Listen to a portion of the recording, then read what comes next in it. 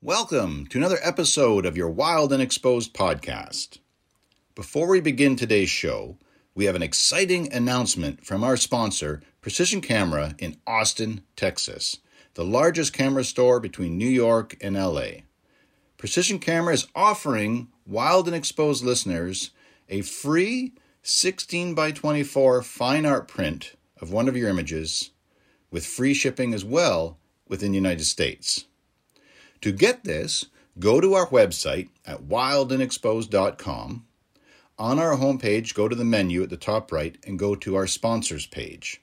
There, you'll find a quick link to Precision Camera, and once you're on their page, go to the option for a virtual consultation with one of their friendly and knowledgeable staff that'll be more than happy to discuss and answer any questions that you might have for gear that you're interested in. At the conclusion of your visit, they'll give you a coupon code that will give you access to order this free 16 by 24 fine art print of one of your images. By supporting Precision Camera, you're also supporting your favorite podcast, Wild and Exposed. Now, on with today's show. Welcome to Wild and Exposed, your number one adventure, nature, and outdoor photography podcast. Wild and Exposed is hosted by Mike Amaro, Ron Hayes, Jason Loftus, and Mark Raycroft. Thanks for tuning in. Welcome to another episode of Wild and Exposed podcast. We've got myself, Ron Hayes, Jason Loftus, and special guest coming to us from Texas, Hector Astorga. Welcome, Hector. Thank you. Thank you for having me. You bet. I know, Jason, you've been out and about doing a little chasing. I've been out and about doing some scouting for an upcoming project. Jason, without getting into too many of the details, what have you been out doing? Yeah, I've been out I've had probably 3 pretty good trips since the last time we caught up. So we'll save the juicy morsels for the the catch-up episode coming up. So everybody tune into that. But yeah, I got out to the Tetons and Yellowstone and chase some lizards around. Always enjoyable to get out. And, as we've talked before, that's how I kind of, straighten or clear my head and center myself. So it's been nice to be able to do that. Absolutely. And Hector, we know you're out all the time. We've been trying to do this for a little while now, and you're a busy guy. Yes, sir. Yes, sir. Staying busy. Thank God. Yeah, for sure. We'll get into a little bit more of that later too. But Hector, the way we like to start these out, just to kind of loosen up the conversation a little bit, is to tell us about your favorite ever outdoor experience. Okay. Oh, wow. That's a tough one. I've been an outdoors person pretty much my whole life. And when I moved to Texas back in my teen years, I fell in love with the South Texas brushland. So I've been hunting, fishing, hiking, camping, photographing pretty much, since a teenager. But if I had to pick one, I would say out of the most recent ones would probably be my times with the mountain gorillas in Uganda. Uganda holds, a pretty good spot in my heart in terms of photographing because I really enjoy photographing in Bwindi. Just the whole experience of photographing there, not only the gorillas, but, it's hard to get to. It takes a good while to get to them. You spend just a limited amount of time with them. There's very few left, in the wild, very few left in the world. The whole experience, if I had to pick one, I would probably pick that one. I'm very blessed that I get to photograph in some phenomenal places, and I love everywhere that I photograph. But if I had to pick one, I would probably pick Uganda. Interestingly enough, you're not the first person to have that be their favorite. And I'm not surprised, to be honest, because it's a pretty intimate scene once you get to where the gorillas are, correct? Correct. And it's like I said, it's the whole experience. It's hard to get to. Once you get to them, you're allowed a very limited amount of time, only 1 hour a day with them. And then once you start spending time, with them, you realize how similar they are to us and how they react and how they act. It's definitely an experience that if anybody has ever the chance to do it, I would definitely suggest to do it. As a wildlife photographer, for me, it's by far my favorite, you know. Now that it says a lot, to be honest, because you do get around. You've got tours all over the place. Tell us about, well, before we get into that, how did you get started with a camera? Okay. As a teenager, I was born and raised in Honduras. I'm originally from Honduras. My family's Central American on my dad's side. On my mom's side, my family's from Texas. That's how I ended up here in Texas.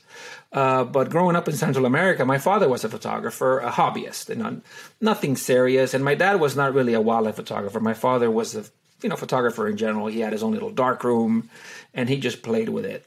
And early in my teens, you know how it is. You always try to copycat what your parents do, and I wanted to do what my dad was doing, so I kind of got into it then, but nothing serious. And then, of course, I grew up, late teen years, the camera went away, other interests came about, college, and, moved to the States, college and all that. But like I said earlier, I've been an outdoors person my whole life. So when I started looking into photography again, back in 2007, when I started getting serious, it was basically an extension of my outdoor activities. I wanted to do something else, outdoors. I was not hunting as much anymore. I was still fishing, but I was getting up there in years. I had a family. My daughter was already born. And so I kind of got into it, then, kind of just another extension of the outdoor activities that I was doing. Here in South Texas, there is a very well-known photography competition run by the Valley Land Fund, which has been around for many, many years. And actually, I was doing some work for one of the birding centers, and the exhibit was up for one of the previous year's, competitions. And I asked them, where were all these images taken? And they said, oh, these are all taken here. And I said, what do you mean here? And they said, here in South Texas, here in the 4 counties that make up the Rio Grande Valley, which is where I live. And I was just blown away that all those images were taken in this area, where I live. So that kind of got my interest going, and that kind of how I just hopped on and, started getting into it. Then a couple things happened in my life. I got involved with the Santa Clara Ranch, which is a photography destination here. And that was a huge catalyst for me. Once I started guiding and receiving photographers here, when we first started, we were very small, maybe I think our first year we hosted maybe 15, 20 photographers the whole year, and probably 10, 12 of them were our friends. Now, fast forward till today, we're hosting over 400 to 500 photographers every year here at the ranch. Wow. Photographers from all over the world, of course, mostly from North America, but we get Europeans, people from Asia, South Americans, Central Americans, people from Mexico. So we're hosting just this huge number of photographers and bringing them to photograph here in South Texas. That kind of was a catalyst for me. And then I started traveling for my own photography, and people that I met at the ranch would ask me, hey, when are you going to take a group out there? We see that you were just in, Chile. And I was like, well, at the time I was like, no, I really don't do that. I just, the only place I guide is here. But the requests kept coming. More and more people wanted to travel with me. So back in, I believe it was 2012, I decided to do my very first out-of-state, trip with clients. And that was to Bosque del Apache, New Mexico. I picked a place that I knew well and that it was easy. So I went to Bosque, and it went very well. And I said, there might be something here. So I did one that year. Then next year I did 2 and 3 and 4. I'm up to 17 a year in Europe, Africa, all over South America, Central America, and of course the U.S. and Canada. So, yeah, it's wow. It just cascaded from one trip a year to what it is today. And I suppose you kind of get in the flow. Yeah, but that seems like a lot of work. It does. But I am gone quite a bit. But also, I'm very busy here in the spring. So most of my trips are in the summer, late summer, winter, fall. That's when we're not busy here, because our busy season here in South Texas is the spring, when I have all the photographers coming to the ranch. We make it work, and it sounds like a lot, but I do a lot of back-to-back trips. So, because I believe in very small group photo trips, so my groups are small, 6 photographers tops, most of them. And what I do is I'll do, I'm in Costa Rica already. I have a demand, more than 6 people want to go, so I'll do 2 back-to-back trips since I'm already down there. So it makes it easier to instead of me traveling down there twice, I'm already down there. I'll do one group and then I'll do a second group, and that has worked well for me over the years. So that's what I do in a lot of places I go. Most of the international spots I go, I do 2 back-to-back trips, every year. So that's made it easier, Yeah, that makes a lot of sense. You don't have to be traveling as much as. Correct. Yeah, Correct. That makes a lot of sense. I'm already down there. Might as well do 2 groups and then come home. Yeah. Looking at your website, it's incredible, man. The amount of destinations. I mean, you said 17 different trips or 17 different destinations. No, 17 different workshops. And again, some of these are 2. For example, I do, out of these 17, 2 are in Costa Rica, 3 are in Costa Rica, 2 in Africa. Same locations, just that I do 2 back-to-back photo tours. I understand. So I'm doing 17 trips in total. Of course, some of these are repeats. Yeah. But destinations, I would say I have Costa Rica, Colombia, Chile, Finland, Uganda, Kenya, Canada, U.S. I have 8 different destinations where I go. Wow. And I change them. Every year I change them. I have a lot of repeat clients. And so every 2-3 years I change stuff around and I bring new stuff in to keep, people interested, and also to keep me interested. Yeah. That way I, get out of the same grind type trips. And also, of course, it makes it fun to go to new locations. So every 2-3 years I'll change different locations. I'll leave a location for a while and then go back to it maybe later on, but bringing new locations, because again, I do get a lot of repeat clients. So I have to keep things new and keep, newer things popping up so clients, stay interested. Yeah. Yeah. So, I mean, Ron, I don't know where you're headed, but maybe while we're on the workshops, we can talk a little bit more about those in detail. Sure. You bet. Yeah. You bet. So maybe just and really just for the listeners, because if you go to Hector's website, and it's hectorastorga.com, and you can see all of his tours and workshops and that, and there's more details about each of these out there as well. So we don't need to go through all the details. But for example, if somebody were to book the spring Texas Birds and Wildlife Photoshop with you, I mean, kind of what does that look like? How do you structure it? What do they expect to experience and see? Sure. Basically what we do on that one, that's the one that I've been doing the longest, because that's the one that I do here. That's the local one for me. I'm home in the South Texas workshop, and I'm at the ranch, which is my home base. That photo tour / workshop, I like to call them tour / workshop, because there are truly are educational type trips. It's a total teaching type environment while we're photographing. Also between photo shoots, where I teach composition, I teach workflows, all the different things. I have time for people. Sometimes will ask me, "Hey, we want to learn about a specific thing?" So there's time to learn about that. But it's 3.5 days of shooting here at the ranch. We're using our blinds that are set up for photography. So we do 2 photo shoots every day, one morning, one afternoon. We go out early to take advantage of course, the good light, the golden light early morning. We shoot all the way through the light gets harsh, usually about 10:30, 11, in the day. Then we'll break for lunch. After lunch, we'll have some kind of presentation, either on workflows or in composition. People asking me about how to process an image, or, different things like that. Then the afternoon, we go back out at usually about 3:30 this time of year. And we shoot, of course, till we run out of light. So we'll do 2 photo shoots every day. And in between, of course, we'll be doing different presentations, different things.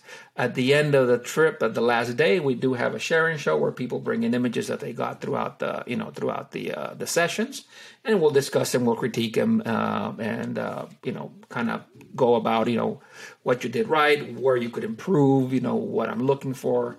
I show some of the images that I captured the same time that they were capturing, so we can compare notes. And again, just make it as a full type learning experience. These workshops are small. I only take 4 people at a time. That way I have a lot to one, and everybody is in one blind. I don't split the group up, and I'm with everybody, 100% of the time while we're out in the field, and also, of course, when we're in the classroom type environment, when we're in the guest house. So very small group, a lot of one-to-one, great interaction. Great Tex-Mex food. When you come to South Texas, this is the hotbed of Tex-Mex. So we feed everybody great Tex-Mex food here at the ranch, all the South Texas type cuisine. So it's a great experience all around. We do 3.5 days of photography here. Again, this is probably the workshop that I've been doing the longest because this is home for me. And when I first started, I did 1 in the month of May. Next year, I'm doing 5 in the month of May, 5 sessions, because, again, the popularity of them has really taken off. This year was the first year I did 4. Next year, I'm doing 5. So it's probably one of my most popular tours. And, again, it's because this is my home base. This is home. Yeah, and just in case y'all were wondering, if you want to consider doing this, you probably ought to go think about getting booked as soon as you can, because walking through the tours, almost everything's sold out. Yeah. Again, I'm very blessed that my trips all sell out, and they usually sell out at least a year, 16 months ahead of time. Again, I had to add a 5th session this year because the 4 sessions that I offered sold out in a matter of a month or 2. So I just added a 5th session, and it's starting to fill up already for next year. I was surprised to see. So Torre del Paine has become very well known to go down and photograph the puma. Yes, but I was surprised to see on your tour you had some penguins also. Yeah, I like to mix it up a little bit. I like to go. A lot of people go in spring. Our springtime, which is the end of their spring. They're going into their winter. I do it the opposite. I go at the end of their winter when they're beginning their spring. For 2 reasons. 1, there's less people. 2, the activity in terms of puma is the same regardless of what time of year. So you're not going to, there's no difference in terms of activity for the cats. 3, we get to go to Magdalena Island and photograph the Magellanic penguins that are arriving to nest. And so that's part of the trip. So we do that the first day, that you get there, kind of to get your bearings. You just had a long flight out there. So we do something easy, which is basically take a short boat ride to the island. We photograph the penguins for about 2 hours, and then we're back. And that's kind of just to get everybody's bearings, get past the jet lag. And then after that, that's when we really start, with the trekking with the cats the following day. We also do some landscapes on that trip because, again, you can't go to Patagonia and not do landscapes. I mean, it is just flat out gorgeous down there. So, we chase cats all day, but if there's a good landscape opportunity, of course, and if we have the time, we will take advantage of it. And then on the last day, I also take clients to a condor roost. We do the Andean condors as they're coming back to roost off this cliffside. And you don't realize how big a condor is till you're, 20 feet from it. And you realize, oh, my God, that's a big bird. So it's a little bit of everything. And again, our main target, of course, is the pumas. We don't actually trek in the park. We trek in the lands that are adjacent to the park. It's all private land. And the pumas are very habituated. So we didn't go last year because of COVID, but year before last, during our four days of trekking, we saw probably, I don't remember exactly, but maybe 17, 18 cats. And we photographed 9 of them very successfully. Some of them, 10, 15 yards away. So it's always been a great experience and great photography, when it comes to the pumas. I remember the first time I went, again, like I said earlier, I've been an outdoorsman my whole life since I came here and to the U.S. Before I went to Chile, I had seen one mountain lion in the wild, and it was backlit about 100 yards away. We thought it was a bobcat at first. We didn't even know it was a mountain lion until he got up and we saw the long tail, and we saw it for maybe 4 seconds, and that was it. It was over. So when I went to Chile for the first time, I was expecting, we're going to see the cats, but they're going to be 100 yards away, 70 yards away, Never have I imagined that I was going to be 15, 20 yards away from them. And they look at you like you're not a threat to them. Now, these are totally, totally wild cats. Of course, this is not a game farm. By no means. I would never do anything like that. but they're just habituated, and they have so much food with all the guanacos and all the others, all the other wildlife that's there, that they don't see you as a threat, and they don't see you as a food source either. So they're very easy to photograph, and in some excellent conditions too, because it's kind of like a sagebrush type environment. So if you get low, you can get some really nice angles, some really good backgrounds on them, kind of open type habitat. So it makes for some great photography. That's outstanding. I mean, you are very well traveled. What is your favorite destination then? You talked about Uganda. Yeah, I would say Africa. Africa in general. If I had to pick one, Africa is unique, and as a wildlife photographer, Africa is the mecca for wildlife. I do Uganda, and I also do Kenya, I would probably, if I had to, if you would tell me tomorrow you can only go to one place from now on, I say I'll go to Africa, because there's so much to photograph, so much to see, so unique. The amount of wildlife that you see at the game reserves in Kenya is just phenomenal. The cats, everything, everything. It's again, if you're able to do it at least once, I always tell everybody, if you're able to at least go once as a wildlife photographer, you have to go experience Africa, because it's an experience of its own. Now, we have some fantastic stuff here in North America, and there's some fantastic photography in Central and South America, where I'm from. But Africa, it's on a categories of its own. Yeah. I don't know of very many photographers that it's not on their list, on their short list. But. Not, especially if you're a wildlife photographer, it's an experience that you have to have at least once. The problem is, once you do it once, you're going to want to go back. Now, for me, that's Alaska. As soon as I got back, I was just waiting, chomping at the bit. And Alaska's phenomenal. That's what I'm saying. We here in North America, we have some phenomenal places. Your guys' backyard, in the Tetons and Yellowstone, and so I'm not saying that we don't have great places here or in other places, but again, Africa is just in its in the category of its own, I guess, and it's just because of the amount of wildlife and what you get to see and the diversity of everything that you get to see. I'm just trying to make myself feel better. Alaska's great, though. I'm very excited for the first time I get to go, but it just, and with resources, some resources dwindling, some doing very well, I always contemplate, what's going to be around for a long time, and try to base my decisions on, or my priorities on those species that I think, I might not have the opportunity to photograph forever. And so that when I look at Africa, it just seems like it's managed very well. It seems like those species are, pretty much in equilibrium. There's still poaching issues and different things like that over there, but it seems like wildlife is very abundant and has been and will continue to be. So maybe I'm wrong. You've been there quite a bit. What have you seen since you started going there as far as trends? It's gotten much better. But there is still some, the poaching, yes, it still occurs. What I get to see more, for example, in Kenya and also in Uganda, is more, not really poaching, but more wildlife-human conflict, where, for example, an elephant leaves their reserve, goes into a town and starts destroying the crops. And of course, the people go out there and they poison the elephant because, again, the elephant is destroying the crops. So you do see that, that the elephants get poisoned, they get hit with a poison spear. But it's not really a poaching issue, it's more of a conflict issue. I do see that in Kenya. There is still some poaching around, of course, unfortunately. But they have controlled it. There is a lot more control now than, let's say, 20, 30 years ago. There are some animals that are in danger. Rhinos, for example, are very endangered in some parts of the continent, pretty much all over the continent.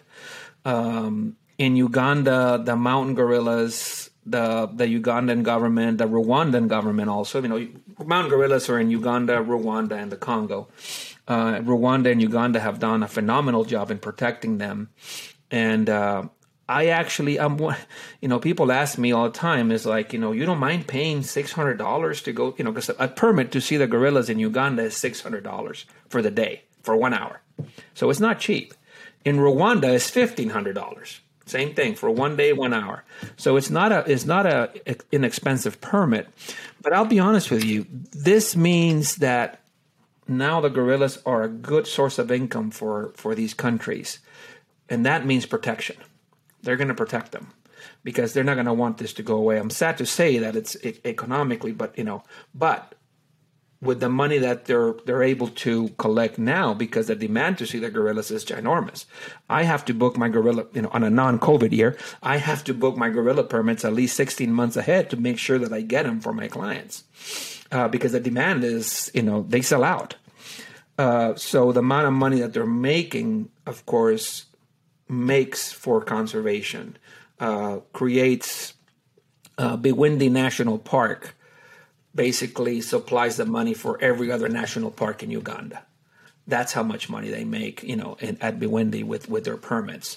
So I'm okay with them charging what they're charging as long as it's going for conservation and as long as it's helping with the protection of these animals. And it is, because again, the money goes for conservation, the money goes for better resource. And again, it's a little sad to say, but they are a money making, thing for them. So they're going to protect it. If the gorillas goes away, all this money goes away. So it's conservation, I'm not sure if I'm saying it right, but the conservation is being done because of the amount of money that they're making with the permits. So I'm okay with the permits being as expensive as they are. Yeah.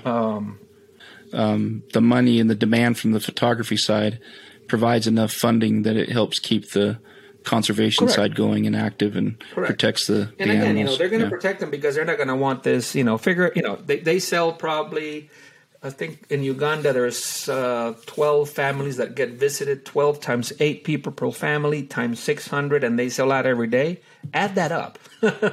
It adds up to a lot of money, so they're not going to want to lose that. So that means protection for the animals because they're going to protect the animals. And I'm okay with that, as long as the animals I think it's a win-win-win for everybody because, the government wins because it's a source of income for them. We as photographers or wildlife enthusiasts win because we get to see them and we get to photograph them. And the most important one, of course, the wildlife, benefits because the habitat is preserved. They're protected. The poaching stops. So it's a win-win-win for everybody. So I'm okay with it. Yeah. And not to mention the positive impact on the local economies there. Oh, no, definitely. The folks locally. Brad Josephs was a guest about a year ago. And Brad talked about the same thing and the same benefit as far as the snow leopards in the Himalayas. And, the ecotourism wasn't there. There was always the climbing tourism, but the ecotourism wasn't necessarily as big a deal in those areas. And now that they've created and given a value locally to the snow leopards, they've had a lot more luck in increasing the numbers and reducing, mortality for the snow leopard population. So it exactly like you're talking about, it doesn't really matter where it is. There can be economic benefit enough that it does aid in conservation. And then you have the converse of that where, like Michael tends to say, sometimes we love our resources to death. And we overpopulate and over-impact certain areas, and it negatively impacts wildlife, or can. So there's a balance to be found. So Hector, looking through your portfolio, the bird life that you have is just incredible. First and foremost, what other species do you?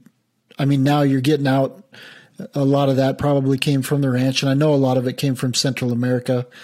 A lot of the exotic species that you have, you're kind of expanding out. Do you feel like you've conquered the birding world? Oh no, not even close. I started here in South Texas and in deep South Texas, and birding down here is ginormous. I live in the Rio Grande Valley. From my house to the border is literally 9 miles. That's how close to the Mexican border I am. So the Rio Grande Valley has been a birding destination for decades. It's one of the hottest birding locations in the U.S. So, of course, when we started photography down here, birds has always been top for us. You know, when you come to the ranch, 70% of what you photograph is birds. And we have species that are unique to South Texas, that the only place in the U.S. where you can see them is here. So when I started photography down here, of course, heavy on the birds. But of course, we also have white-tailed deer, bobcats, javelinas, you name it. We do have quite a bit of mammals, reptiles, different things. So you do get a good variety of things here, but of course, heavy on the birds. I photograph any kind of wildlife, to be honest with you. Macro, feathers, fur, you name it. From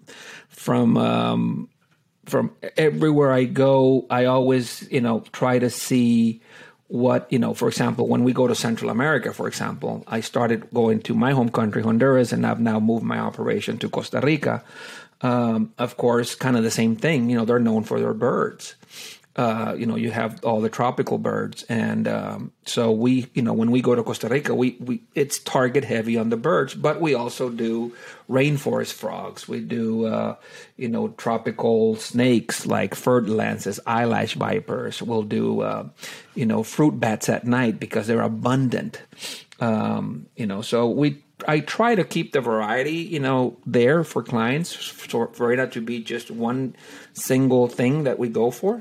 I would say that the only trip that I have that is really just birds would be my Colombia trip. And the reason is because the birds in Colombia are phenomenal. I mean, I'll be honest with you, I haven't seen an ugly bird in Colombia yet.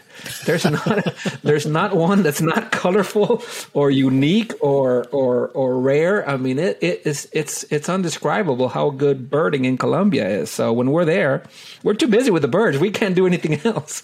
Yeah. But no, I try to diversify. And personally, I love to photograph everything, especially since I started going to Africa 7 years ago. And I fell in love with photographing mammals, with photographing cats and all the different things. So me personally, like I said, I don't have a favorite in terms of either birds or mammals or anything like that, or big game or game animals.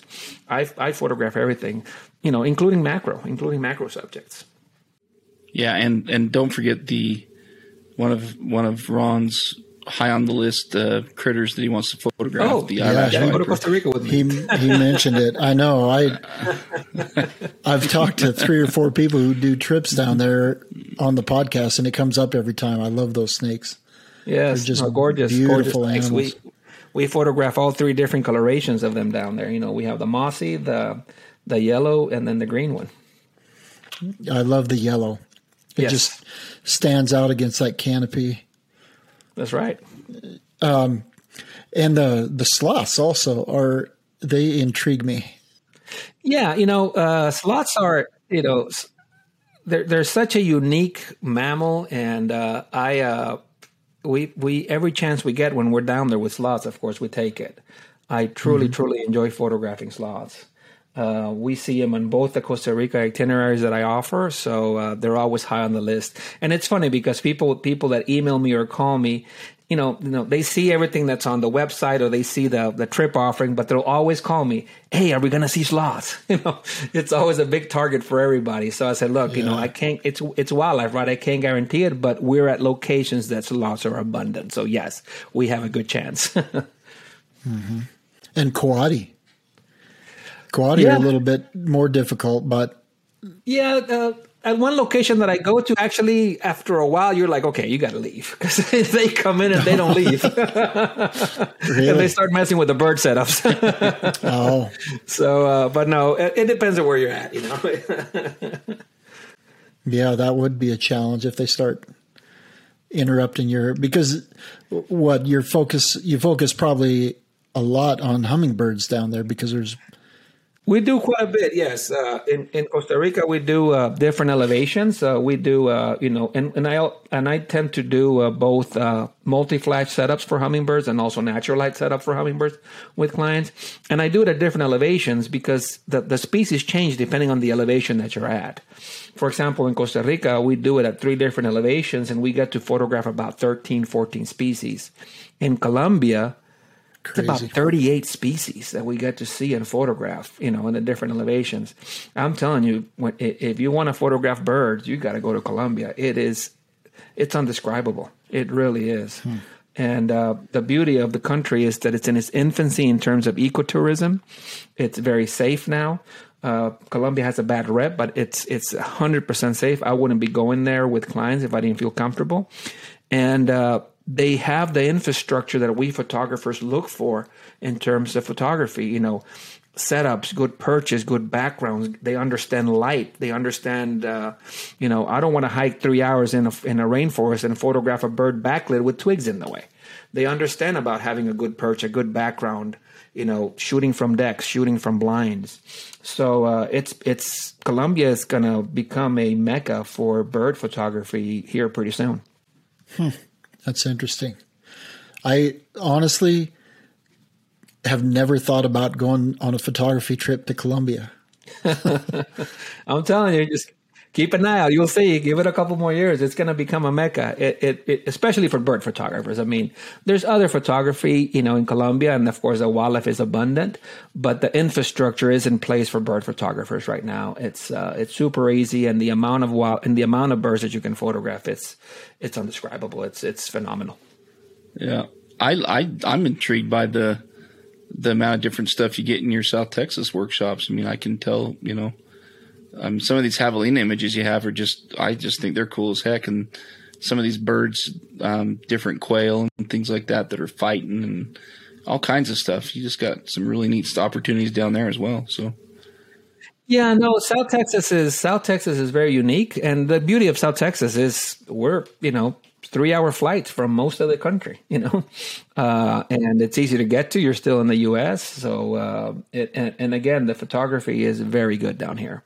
And I'm not just saying it because I'm down here or because, I'm part of the Santa Clara Ranch, but we have created, especially what we do at the ranch where all of our blinds and all of our setups are set up to optimize photographic conditions in terms of we look at backgrounds, we look at light, we look at foregrounds, we look at water features, and everything that we build is built with photography in mind.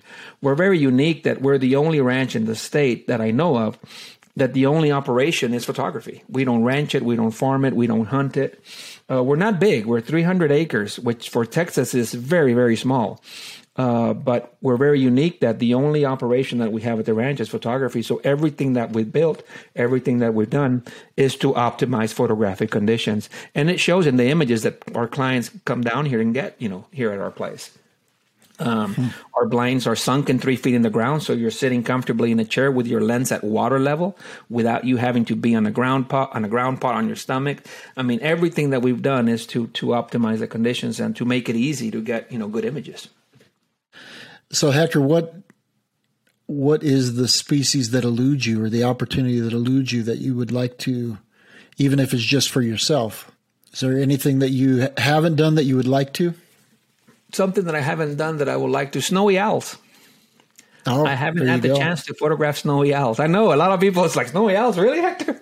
They're like, yeah, I've just never had the opportunity. I'm either tied up somewhere else or when the opportunity comes for me to go somewhere, I just can't go. It's definitely high in my target list of what I want to photograph and photograph well. It's I tell everybody I need a clone. I need a clone so I can send the clone to go do the stuff that I want to do because I'm so tied up with other stuff. But I would say in North America, my not nemesis because I just haven't had the opportunity to do it, but I really want to go photograph snowy owls, and I just haven't. The opportunity to go do it and do it right has just not occurred for me. So Hector, tell me about the ranch a little bit more. I'm sorry, we're focused on South Texas, but where is it at? And is there opportunities for somebody like me that is maybe in the area and wanted to come and do a day Sure. of worth of photography? what does that look like? And are there opportunities for that kind of thing too? Yeah, we're located in, like I said, in deep South Texas. We're in the Rio Grande Valley, so you can't get much more south than us. We're at the border. The ranch itself is about 35 miles north of the river, in rural Starr County. The closest big city or the closest airport would be McAllen, Texas. And from the McAllen, Texas airport, you're about 55 miles, from the ranch. The ranch is 300 acres of pristine native brushland. Our habitat down here is Tamaulipan thorn brush. So we're, thorn brush, accent on the thorn. Everything here has thorns. Everything wants to stick you, bite you, poke you. Yeah. Everything. I don't think there's a single plant that doesn't have thorns down here. So we're thorn brush habitat, very arid type habitat. Our average, not this year's being nuts, but average rainfall is about 20 inches of rain a year, so we don't get much rain. So the way we've done it the way we do it here in South Texas is when we build our blinds.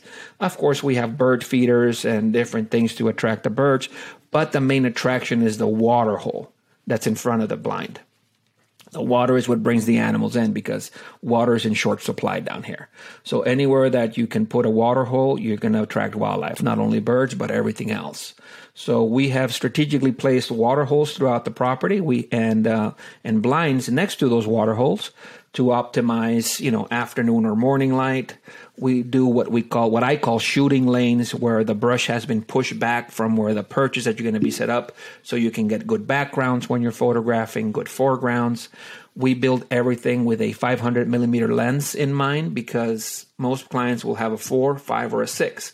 We build it for a 5 because a 6 and a 4 work, So everything has been built again with photography in mind.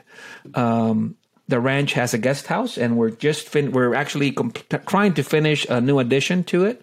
Right now we have 8 beds. We're going to have 16 beds here pretty soon, where you can actually stay at the ranch, meal service at the ranch. So you don't have to stay at a hotel in town. You can actually stay on the property itself. The ranch is very popular in the springtime, which is for us is from mid-February all the way to July 4th weekend. You have to book at least 16 months ahead of time. If not, you don't get in. Get in. We're that busy. Well, with this new addition that we're doing, it's going to help some, but not much because people already know that we're adding. So we're getting booked. Next year, March, April, and May are sold out already. So that kind of tells you. Now, there are some times, like if you do happen to be coming into town, you might call me. Hector is it's just me.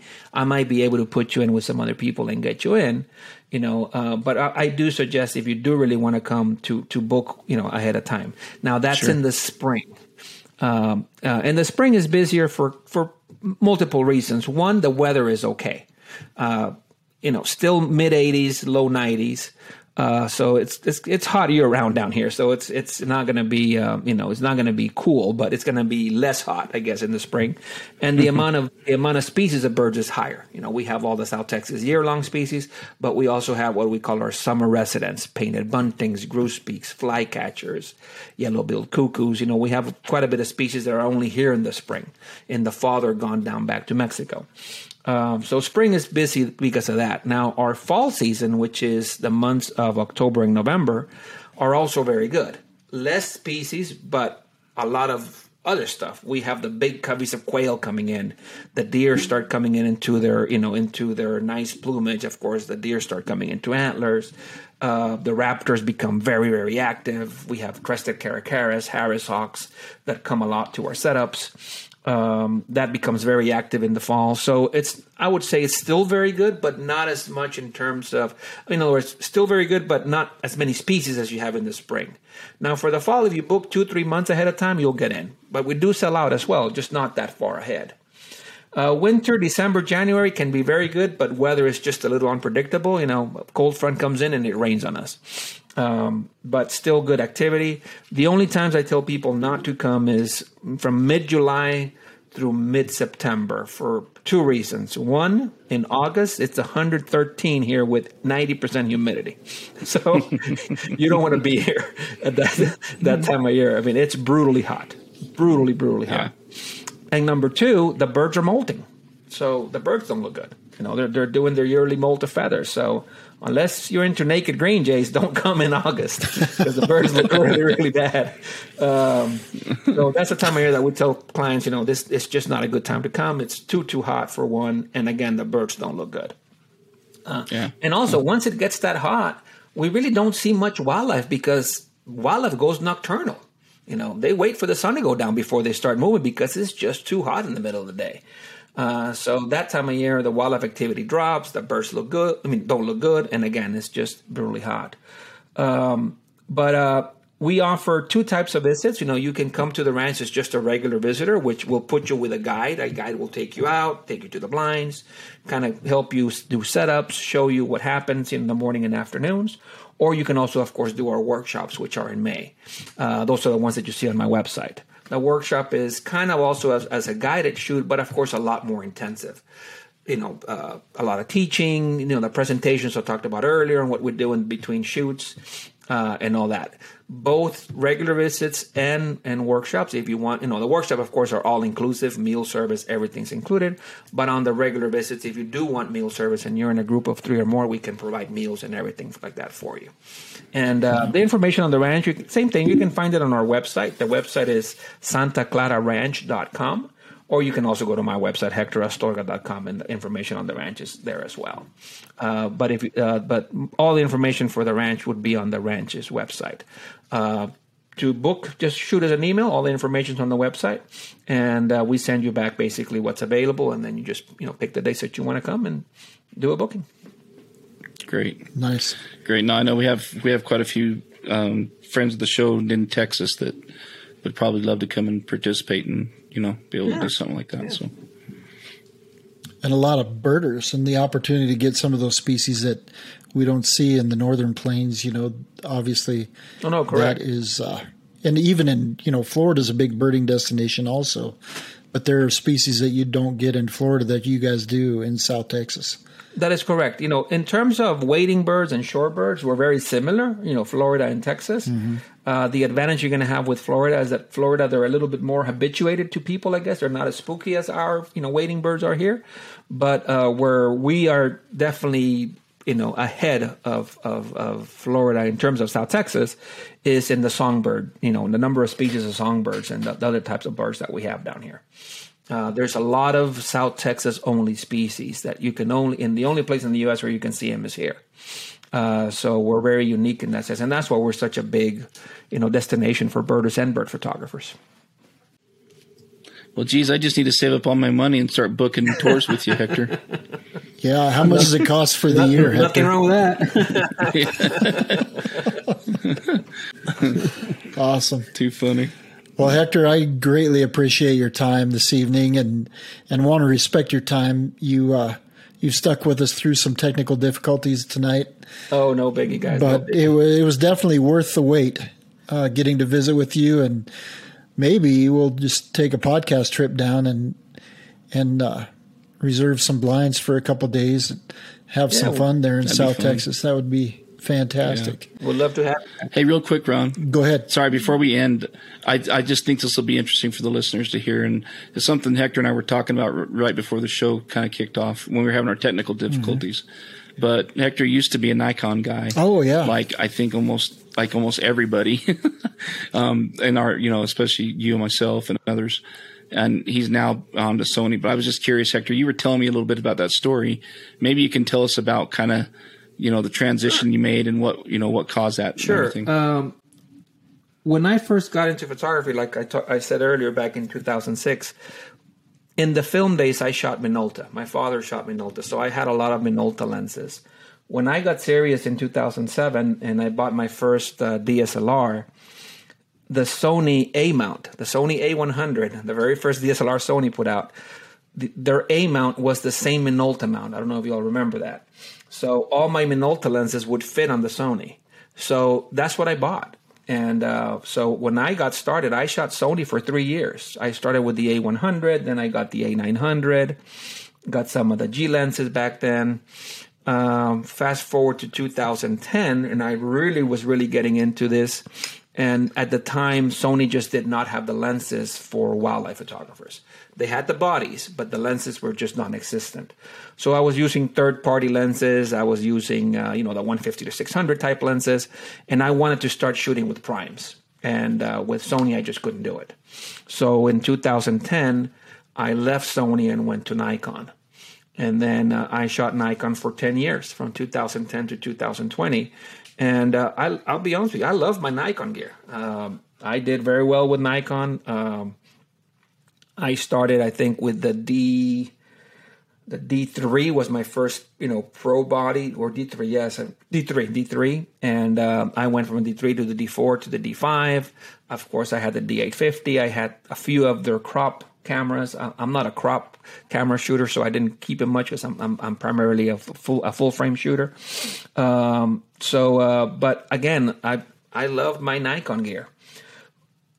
I remember when, I think it was in 2016 or around there, when one of my clients showed me the very first mirrorless camera that I ever got to see. I think it was, if I remember correctly, I don't remember what it was, but I think it was an Olympus. I don't remember what brand it was. But she came up to me and she says, "Look, Hector, I'm shooting this new Olympus, or with this new," again, I'm going to say Olympus. I don't remember the brand. And it's mirrorless. It's the new thing and this and that. And I was like, oh, okay, sure. Can I look at it? And I took a look at that through that viewfinder.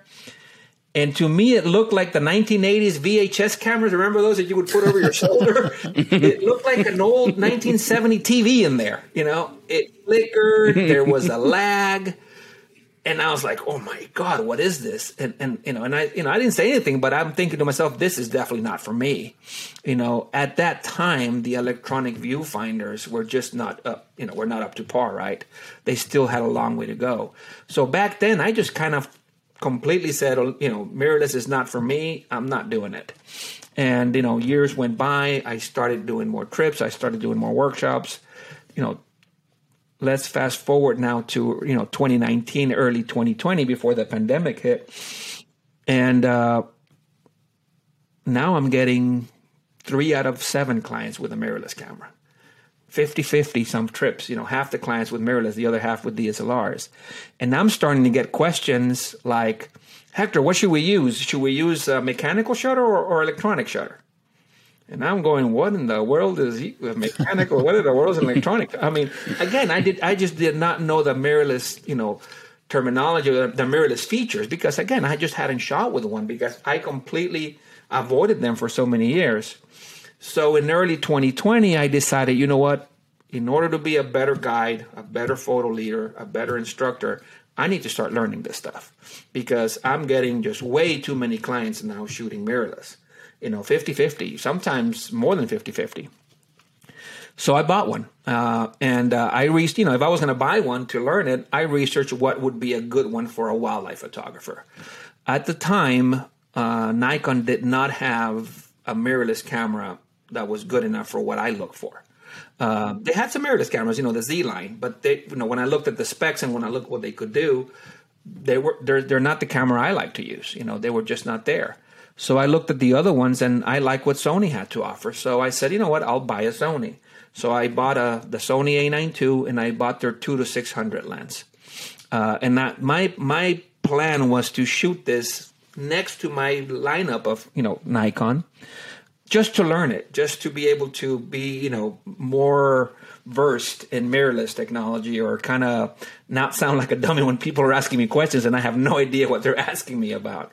Because photography is photography, right? In terms of exposure, the photography triangle and all that. But I was getting questions that I couldn't answer when it came to mirrorless stuff. And that's why I bought it. So I bought it, and then the pandemic hit. And of course, all trips postponed or canceled. Everybody coming to the ranch canceled. We actually shut down the ranch. So in a way, for me, the pandemic was kind of good, and because I got to go out to photograph for myself with no clients for the first time in maybe 8 years, that I actually had the ranch all to myself, and I photographed the way I like to photograph. I'm very target specific. When I go for something, I go for just that, which I cannot do when I'm with clients, right? When I'm with clients, it's more of a general all around. And since I had this new camera and this new lens, I said, you know what? I'm going to really play with this thing.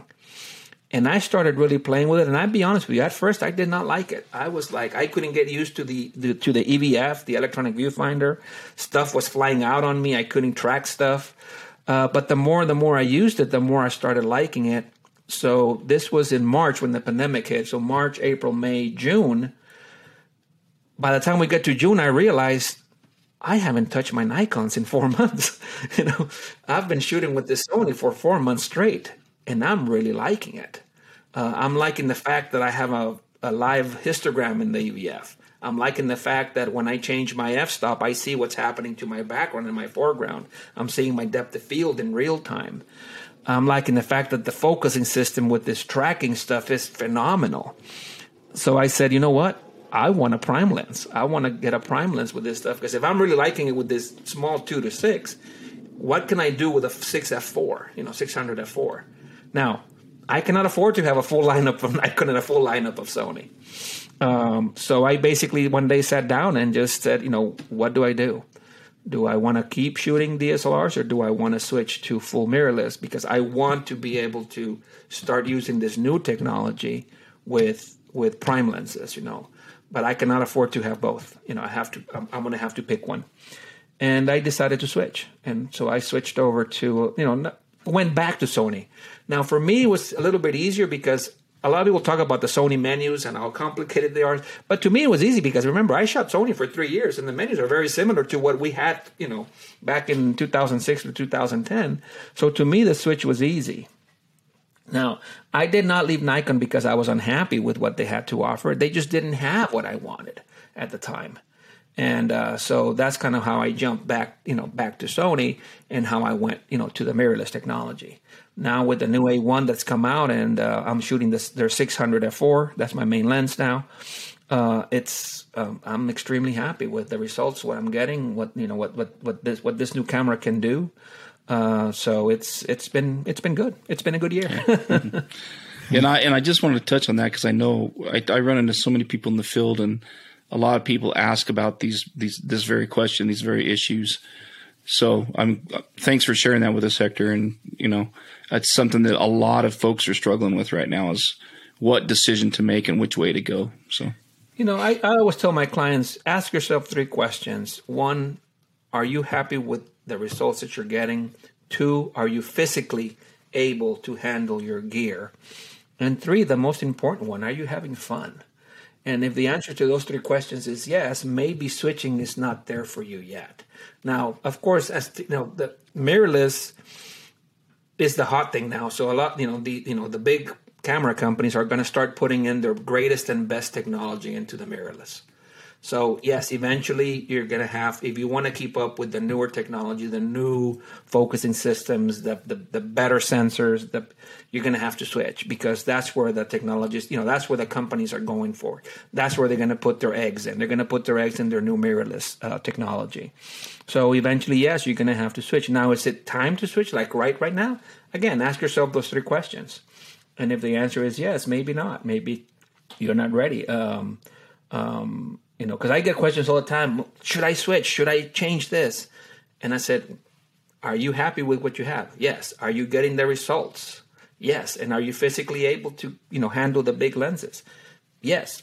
And why switch? It's working for you. And of course, the other thing, of course, is the financial aspect of it. How much is it going to cost you to switch when you have a full lineup of one system versus going to another one? I like that these companies leapfrog each other. For example, in mirrorless, Sony has been ahead of the curve for many years, but Canon is right at their footsteps right now, right? Knocking on their door. And Nikon is a little behind, but I'm sure they'll catch up. And I like that these companies leapfrog each other, because that means good technology for all of us, regardless of what system you shoot, Right. Because once one comes up with one, the other one's right behind it, And these companies are going to just start leapfrogging each other, and that's good for all of us, regardless of what you shoot. And I always tell everybody, the way I shoot is different than what you shoot. So I'm never going to tell you, oh, that's not good or anything like that, because for you, that might be perfect. Just because it's not good for me, it doesn't mean it's not good for somebody else. Yeah. So. See, look at that. Ended on a pro tip. There you go. Right. 3 questions. Excellent. Well, again, thank you, Hector. My pleasure, guys. My pleasure. Thank you for having me. And thank you all for listening to another episode of Wild and Exposed Podcast. You've been listening to the Wild and Exposed Podcast. If you haven't yet, please give us a rating and a review. And make sure you're subscribed so that you'll get every episode we produce as soon as we drop it. And as always, thanks for tuning in. We're gonna make it someday. Nothing's gonna get in our way. We will be the biggest band in town. Round and round the world we'll go.